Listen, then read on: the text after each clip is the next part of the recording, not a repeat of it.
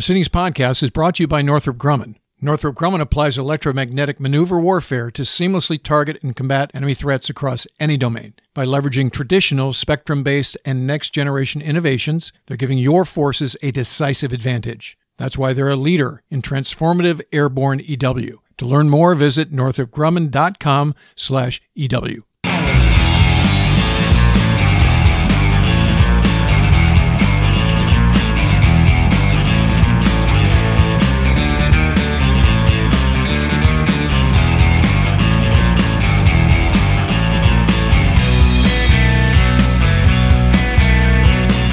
Welcome to the Proceedings podcast. I'm Ward Carroll, the Naval Institute's Director of Outreach and Marketing. Joining me is my co-host this week, retired Fleet Master Chief Paul Kingsbury, the co-director of Outreach and also involved with a number of professional titles at the Naval Institute Press, to include the new Chief's Guide and the Petty Officer's Guide, and what am I forgetting? We're drafting the same continuum on the U.S. Coast Guard, too. So currently working the manuscript for the U.S. Coast Guard Chief Petty Officer's Guide as well. Okay, very cool. So you've been here almost a year. It'll be a year in November, right? That's when you exactly... Yes, November 5th. Because you were sort of skating after you got out of active duty until you showed up here. Double dipping for There's a bit. Double dipping. So what are some of your thoughts? I mean, you came in here with a very unique profile by Naval Institute staff standards. Yep. So what do you think after a year basically on the team?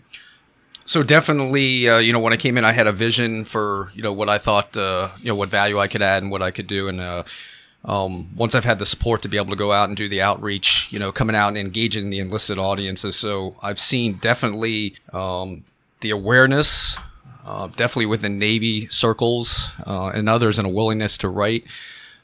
Is definitely up, and we're seeing that across with just some rough metrics like we talked about. Enlisted essay entries are over double this year versus last.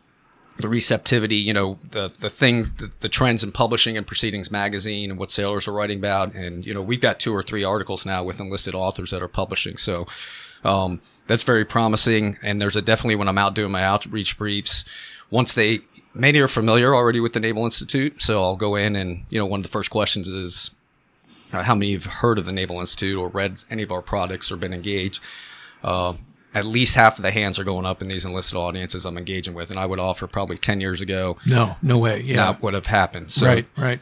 That's rewarding and very exciting. And the work we're doing with the press to mature that line of, what I would call professional development books. I've been doing a lot of work with Navy Leadership and Ethics Center, Senior Enlisted Academy, others, to make sure that the content we write about, they don't necessarily approve it, but I, pass it by them to make sure we're aligned, and that our guides serve as a sound professional guide that complements their leadership development training that they're getting there. So, it's great to, when I was getting ready to retire, one of the things I found appealing about coming to the Naval Institute was the fact that I would still be able to shape, the health, hopefully, of our naval forces across 3 sea services. So, I'm starting to get in with the Coast Guard. Obviously, my relationships within the Navy CPO mess are the strongest, but I've been slowly starting to get in with the Coast Guard. I have a co-author that's working with me with the Coast Guard Chief Petty Officer's Manual and Petty Officer's Guide. We've had some publishing going on there. So I sense that definitely they're excited. They're intrigued about what the Naval Institute does and looking for opportunities to mature that relationship. And then also I've recently started to get in with the Senior Enlisted Academy for the U.S. Marine Corps side as well. So I think I'm going to attend their graduation on the 20th. And that's at Quantico? Where are they located? Okay. Yep, on Quantico. Right. So similar to what we do at the Navy Senior Enlisted Academy, introducing the sponsored student program there, and then going up. And my briefs are really focused on not necessarily a hook on, hey, come join the Naval Institute. I do talk on that, but it's more talking about influence and power and using the form of the Naval Institute as a way that they can influence policy and process and culture that's usually day-to-day beyond what they're normally able to influence. So I think it's a great tool for them. It complements many opportunities they have to raise awareness of deck plate impacts that are the result of higher decision making. So as I talk to them and brief and provide insight of what we offer, definitely they're excited about it and they're writing.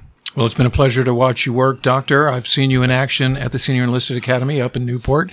And it really has been a game changer for us. Because as we've said on the show before, this enlisted force currently serving is not the one that I served with and that even you served with when you were a petty officer, right? It's better educated, more diverse, more worldly in terms of what they are exposed to. Absolutely. So to treat them as a 80s era makeup would be ridiculous. Yeah. And so the Naval Institute Warden's intent was never to be an officer forum. It was never that. It's thought leadership, and it's about making the finest Navy, Marine Corps, and Coast Guard possible at every level, which is a great segue to our current guest, because what he wrote about is exactly that sort of thing. So why don't we introduce him? So with us this morning is Petty Officer Nathan Martin. He's stationed out in Yokosuka, Japan at the Region Legal Service Office, Western Pacific, for what I've learned today. Nathan, good morning. How are you doing? Good morning. I'm doing well. How are you? Well, it's actually good night there, right? Oh, yeah, it is. Yes, sir. It's about 8, almost 9 o'clock at night over there in Japan. So thanks for calling in at this late hour.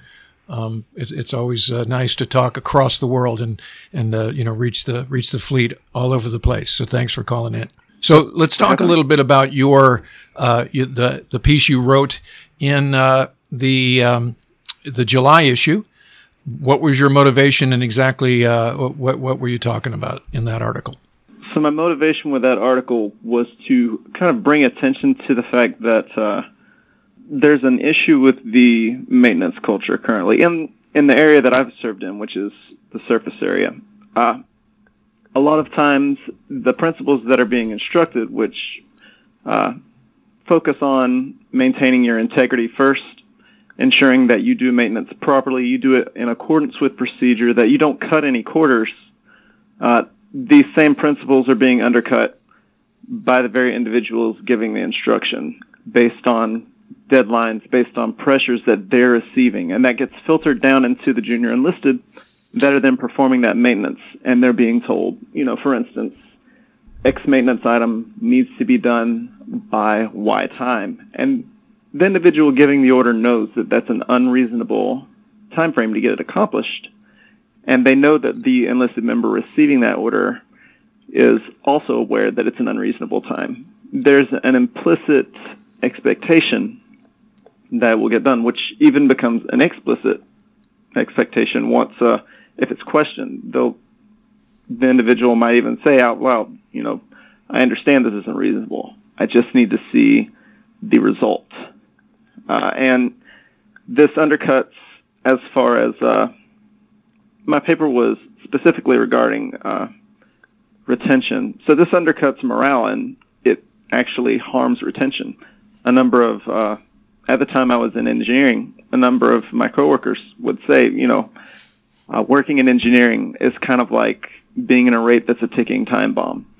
It's only a matter of time before something messes up as a result of your maintenance, and you're going to mast for it. You're going to mast for this tagout violation. You're going to mast for this error that was caused directly as a result of your maintenance. And it hurts. It hurts retention as a result, because sailors don't want to stay in knowing that what they're doing, number one, contradicts the core values that they were taught to follow, and then number two, knowing that it's almost like a trap, being told to do something that isn't right, but at the same time not receiving. You understand that you won't receive any support if things do go wrong. And so you understand that you're going to take on the responsibility for that action. You're going to take on the punishment for that action. But you have to get it done because the maintenance has to be done by whatever time. And so as a result, you have kind of filtering down from the top, from those pressures, an expectation to deviate from the maintenance as it's written, as it's stated. And that my paper kind of was drawing attention to the fact that comes from a very high place. It goes from not just the maintenance being accomplished, but certain phases being completed on time. It comes from schedules having to be met, and having ships go out and deploy on time. And while that's all well and good, if you can't account for ensuring that the maintenance gets done properly, that it gets done safely, it doesn't matter if your ship deploys on time. If you're deploying unsafely, if you're deploying in a status where you're setting your sailors at risk, you're setting the mission at risk, you haven't really accomplished the mission. So let's give a little bit of your bio. At the time you were having these experiences, you were a non-rate, is that true, working in an engineering capacity? I was a gas turbine electrician. Okay. A GSE. And now you've struck for legalman, correct? That's correct. Okay. Just to establish what your profile is and your bona fides, as it were. So the thing that comes up when you talk about implicit gun decking is it just harkens back to the tragic summer of 2017, which is exactly what we've heard since then from the deck plates. Who was it we had on? ET2 Fisher? Yeah, ET2 Fisher was also mentioning this culture of, pressure at the deck plates level. So it sort of tacitly gives you responsibility without any of the authority, right? So when it comes to gun decking, what you're saying, Nathan, is the steps that are skipped are up to you, right? You're not directed by the chain of command to skip step number 3 or whatever. They're just told, here's the time, here's what I need you to do, here's the outcome, now go. Is that correct? To a degree, yes, that's correct. A lot of times that is the case. A lot of the time I was also simply told, for instance, or I say if individuals would be told, this has to be done by X time. For instance, I worked in the gauge calibration work center. And so they would tell me, I need you to make sure that your sailors get all of these done within, say, 36 hours.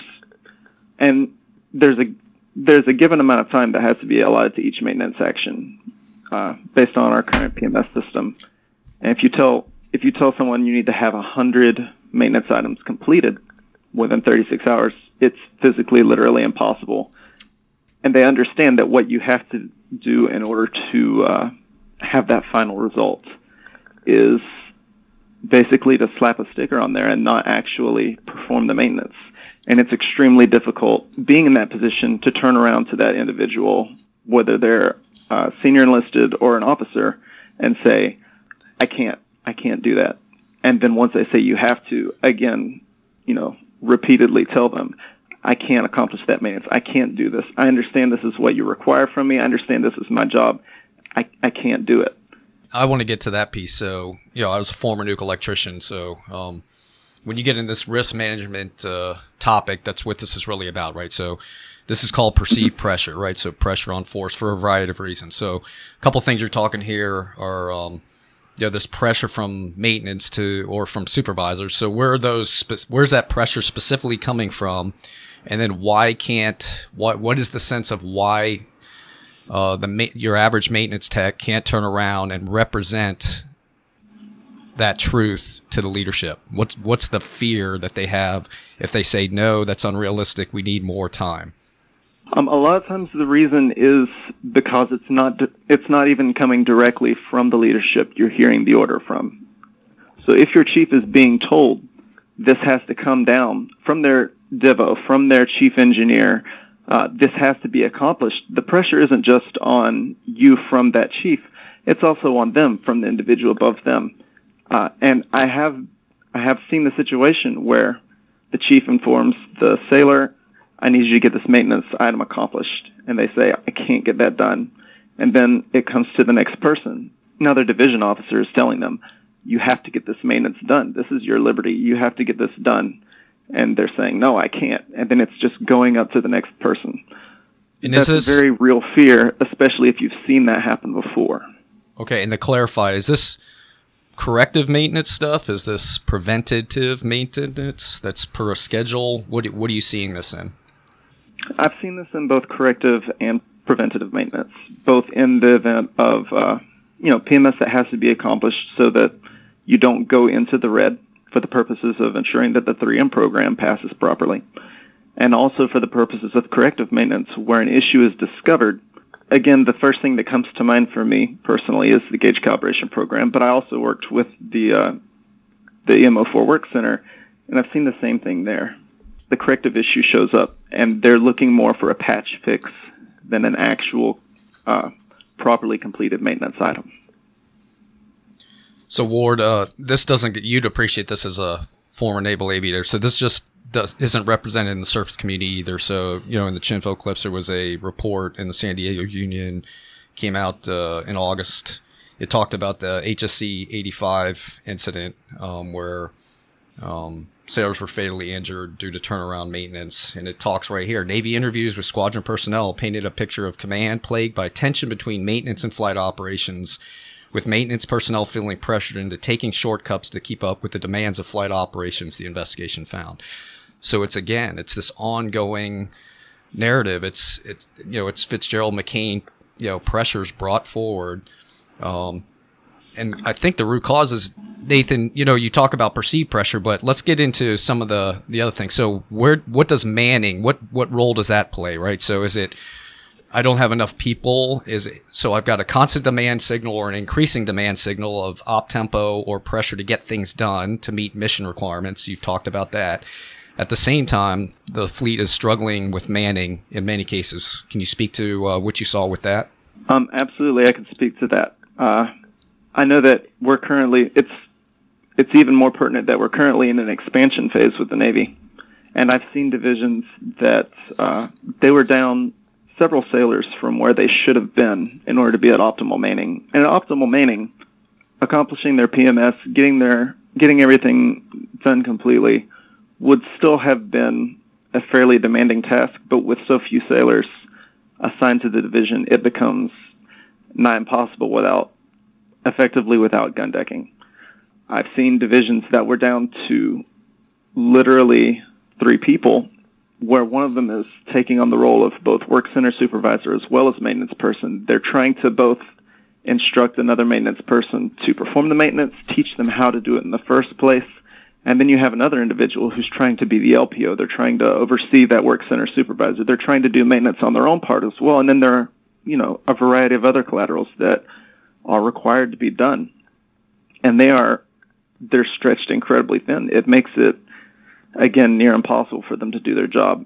And it's a stretch on the manning of the ship, particularly if, for instance, a sailor goes to NJP or has to be removed from the ship and their billet ends up gapped. Then that shop understands that they have to deal with that loss of a manning, that missing manning for an extended period of time. It's not going to be resolved anytime soon. Yeah, this is reminiscent of some of my squadron tours where a work center was so undermanned that you didn't have anybody to do the QA of a maintenance action. So the same guy would wind up QAing a maintenance action that he did, which is verboten, right? But if you don't have the numbers, it's like, do the math, skipper. Who's supposed to do this then, right? Because you have a 23, sorties day, and you got 4 jets on the flight deck and they've got to go, and missing a sortie is like the worst thing that could ever happen. And so you do start to cut corners to gun deck to get the airplane off the front end. And, I'm reminded when you were talking about the situation, before on what ship were you just talking about in the Chinfo clips? Where was it? Oh, that was a Hilo squadron, right? Yep. So I just in my mind's eye remembered we had our ordies cut corners and wound up jettisoning a drop tank on the flight deck that hit a guy's leg and broke it, a compound fracture. And so when we did the investigation, it just turns out that they'd skipped steps in the maintenance action that resulted in this drop tank. And you remember Tomcat drop tank is pretty big. And luckily it wasn't a bomb or something, right? I mean, this is what happens. As we say in the fleet, there are no new mishaps, just new people doing the same old mishaps. Yep. So I think in Nathan's situation and what we've seen in recent years is this increased op tempo that's running headlong into reduced manning. And this is where you get this culture, and suddenly it's systemic. Yes. Right? And so that's what we're speaking about. So, Nathan, towards the end, at Proceedings, we don't just complain, we also provide solutions. So you framed the problem very well What would you recommend at your level could be some of the solutions to alleviate these kinds of pressures and this kinds of gun decking, and then the resultant retention issues that arise? Well, a good part of this, if you ask me, is that the sailors are being taught the right thing. At boot camp, at their A schools, when they get to the ship, they're getting told, that the maintenance has to be accomplished properly, that it has to be done correctly in order to get the desired result, in order to ensure that you have safety. What they need is reinforcement of that, not erosion by being told afterwards, this has to be accomplished regardless of whether or not it's feasible. So to answer your question as far as what can be done at our level, at the deck plate level, it's going to be the LPOs, the work centers, supervisors, and the chiefs that have to take a hard line and say, sir, I understand that this is what we have to have done within this amount of time, but it's not feasible. It's not possible. And the only way, I guess, to accomplish that is the umbrella effect, to kind of take that heat for the maintenance person that's going to get it instead. And I mean, the same thing goes for the division officer, the individual above them, the department head, who's going to take that heat whenever they say, I was told by my personnel they can't get this done within the amount of time that has been requested. We have to delay. So taking that heat, what you describe as taking that heat, what do we think the consequences of that? I know there should be none, but what are the consequences? And Paul, I'll ask you this as well. Does this result in a bad eval? Do you get NJP? What happens in real life? Right. So I would say, obviously the NJP ends up being at the end user level, right? So that's, I think Nathan Martin writes about that. The sailor is the one who cuts the corner ultimately because they've been told, operate in accordance with procedures. When they take that risk on at the wrong level, they feel the NJP. Very rarely do you see. Well, this is the trap, right? Yes, this is what Nathan's absolutely. talking about. That's a trap. Yep. Right? Because you're damned if you do, damned if you don't. Yeah. You're there to take the hit. Absolutely. And that's the morale issue. Yeah, that's the retention issue. Yeah, and so the point here is, there has to be a recognition. And, to me, I see it as Chief's Mess 101, right? It's like, that's always been the expectation is like, hey, yeah, I'm the chief. I got it, but I have to give this top cover and I have to be able to represent these things up and say no, right? So if that's not happening, that's a problem for the Chief's Mess to start exploring and kind of getting at. Okay, I hope that's not the culture across the Chief's Mess, but at the same time, when I go into the wardroom, yes, the Chief's Mess, they have a lot of, authority, but they ultimately work for the wardroom, right, to execute. So all this is pressure that, I start with a commanding officer that won't say no. So if a commanding officer won't go to, if they have a mission requirement that's driving, an operational commitment, and say you've got a pump down, you need to do repairs on it, obviously, and you can't start up the propulsion plant, whatever it is, that CO's got to be able to translate up to the ISIC, right, and translate that risk and say, no, I can't do it, right? And if that commander above decides to accept that risk and give that signal, now you take that responsibility off the sailor. So now the CO acknowledges and says, okay, we're going to do it. We're going to, deviate from this procedure. That's how it has to work, and it doesn't, though. So that pressure translates down, and sailors are ultimately doing this. So, but there's a few steps between the tasking and the skipper saying, yep, I can't do it, very respectfully, Admiral. Yes. Right? And this is the morale issue. Yep. Right? So liberty is optional, right? Yep. And as you get in an interdeployment training cycle, as you get closer to deployment, weekends go away. Yep. Right? And so really you're not on cruise when you actually leave the pier. You're on cruise for 3 months before that. Yep. Right? So we got people who are Little League coaches and Boy Scout masters, and they want to go home and be with the family and so forth. And you're just told, hey, we're working this weekend. Yep. Right? That's a huge morale blow. But professional sailors know this is probably going to be the case. Yes. Right? So you go through that part of the matrix. So if the reality of losing liberty up to cruise is the thing that causes you to get out of the Navy, that maybe the Navy's not meant for you. Yep. So let's be honest about the way this goes. So if that threshold has already got your morale down, then you're probably going to get out. Yep. Now, if you weather that and you're like, sir, I'm ready to do the hard jobs and make sure we go on cruise safely, and now we still can't get it done, even working 24/7, 2 shift and blah, blah, blah. Yep. Now I think it's time for the CEO to have moral courage and, send a Red Star cluster up and say, I can't put to sea.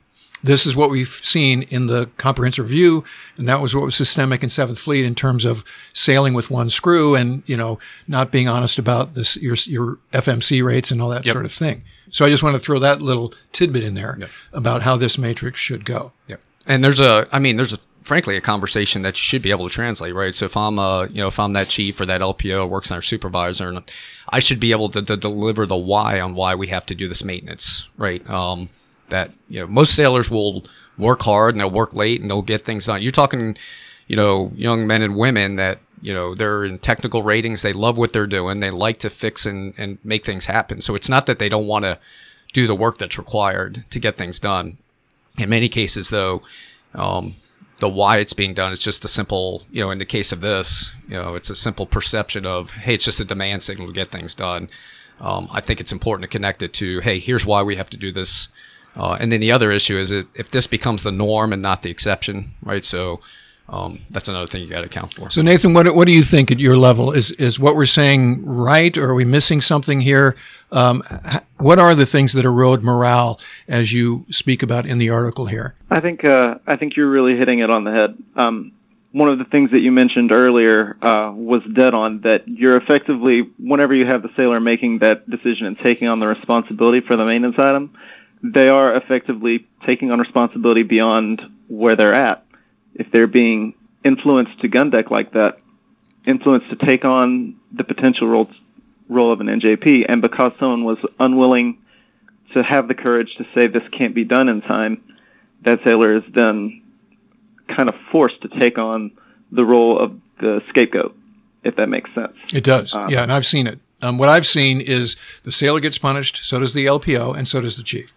Right? It's not just the sailor, but you could say that the sailor was set up. Yes. And that's what I mean whenever I talk about the morale issue. The sailors who have said that for them, they said this job is a time bomb.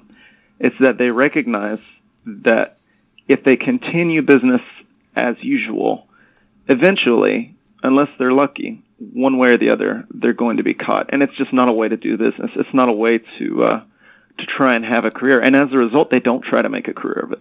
I've met some extremely hardworking, dedicated individuals who really enjoyed their job. Like, they legitimately enjoyed the work that they did. They found it interesting. They dedicated time off work to learning more about what they did and becoming more and more technically proficient. At the end of the day, whenever it came down to their EAOS, they were saying, well, I was lucky to make it this far. Frankly, the demand is just too high for me to do work that I can't accomplish and that I have to cut corners on. And so as a result, they end up getting out, and we lose someone who is a real asset to the Navy. I'm reminded of when I was the legal officer in my first squadron, VF-32, and it struck me as we're going through these NJPs, it was really easy as a sailor to get in trouble. You miss shift change, and as an O, you can roll in if you're not on the flight schedule kind of whenever you want, and I just remember thinking, wow, there is more accountability at the, sort of the time sensitive way for the troops in the squadron, and it really is. I think Nathan's really hit a good point there. Absolutely. There is a lot of pressure. There is. At the most junior levels. Yep. And it's not just maintenance either, right? I'm telling you, PQS, I just, wrote this with Commander Millbrook, is she framed this article up, and I was like, yes, absolutely. So once again, right, you got to look at key pressures, though. It's, force equals pressure over area in physics, right? So pressure is the demand signal. The area is the fact that you don't have enough people to do what you need to do. So pressure keeps going up. And these are good. That's some good learning you've just imparted to our. That's my nuke side kicking back in, right? Damn. I can translate anything into physics. But you've got to, and I'm not excusing people making bad decisions, but these, I can't help but think these are good people that want to do the best thing they can. And they're put into a ethical dilemma, right? Yeah. And it's almost a survival kind of, I got pressure coming here. I got pressure coming here. it's no different. It's a matrix where you're more likely to do it wrong. Yes. Inherently. Yeah. And then the leadership has the ethical high ground because they can default to, well, I told you it's wrong. Yeah. But this honor, courage, commitment thing applies to leadership too. So where's the honor and not covering down? Where's the commitment to your teams and your people? Where's the courage to stand up and represent to the chain of command? No, here's what's really going on. And I'm telling you, this is going across force. It's still there. And I'm glad young sailors like Petty Officer Martin are representing this. And you can make it right in time. So let's say, the final weekend before you're going on deployment, and all of a sudden a pump breaks or a generator goes down. So that work center has to work. Yes. And then the leadership puts a pin in that, and then your first Liberty port, they get to skip a section duty, something like that, right? Yep. And so that's where leadership can, over the long haul, impart justice, and that should help morale. Yep. And as a youngster, I was involved in corrective maintenance and things like that. There's a sense of pride and accomplishment when things go down, and hey, it's on us. We can turn, and how leadership represents that. But leadership has to be mindful too of how much are you pushing, and is it realistic, or can we just take a day off? I had a CO on the Juno who was very good at this. Right, 40-year-old amphibious ship. Had a lot of material condition, maintenance problems down in engineering. But once he started going to the ISIC and saying, hey, I need a day or two more in port, you gave the sailors the space, the pressure's reduced, and now everyone is aligned to, okay, we're in this together. Let's get this done. What can you do? And even sometimes 2 days wasn't enough. And the sailors felt comfortable and the chain of command felt comfortable coming back to the CO because the CO had created the conditions and relieved that pressure by getting the top cover of the ISIC. Obviously, it's all conditioned. This is context. So, yeah, if you're in a warfighting scenario, the risk matrix changes, right? So, but my biggest thing out of this is for not just for the CPOMS, but for the wardroom and above to recognize when you make high-level decisions and resources are being cut, the stuff is translating to these behavioral things on the deck plate, and you're putting good people in a bad position to make bad ethical choices. And a reminder that McCain and Fitzgerald were not wartime scenarios. No. Right? Our biggest tragedy in the last decade were not wartime scenarios.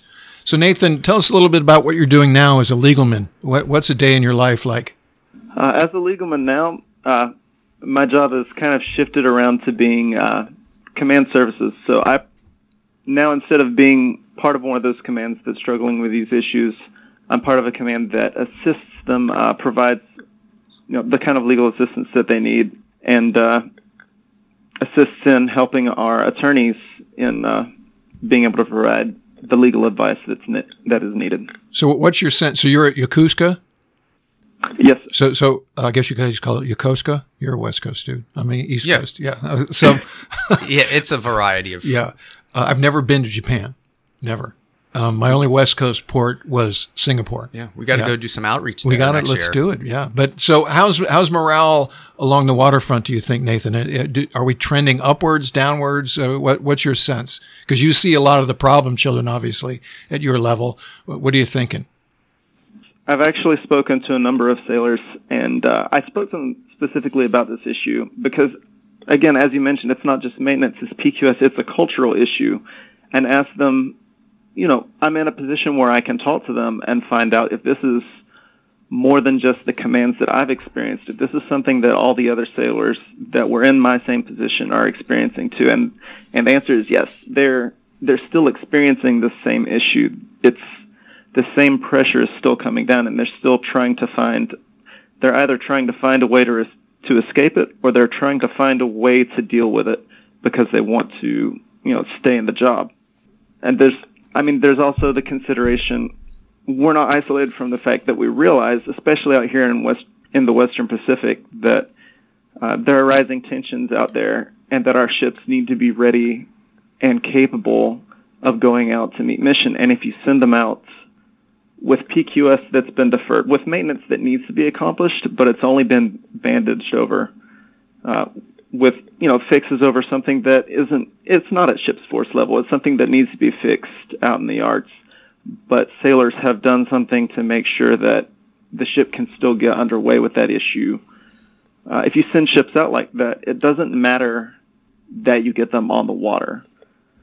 They need to be mission ready, and it's potentially putting those sailors in danger. And that's kind of something that I've caught from them, is they realize it's not so much going out to sea anymore. It's going out to sea and realizing that their ship's not where it should be, and can you really trust the ship the way you need to?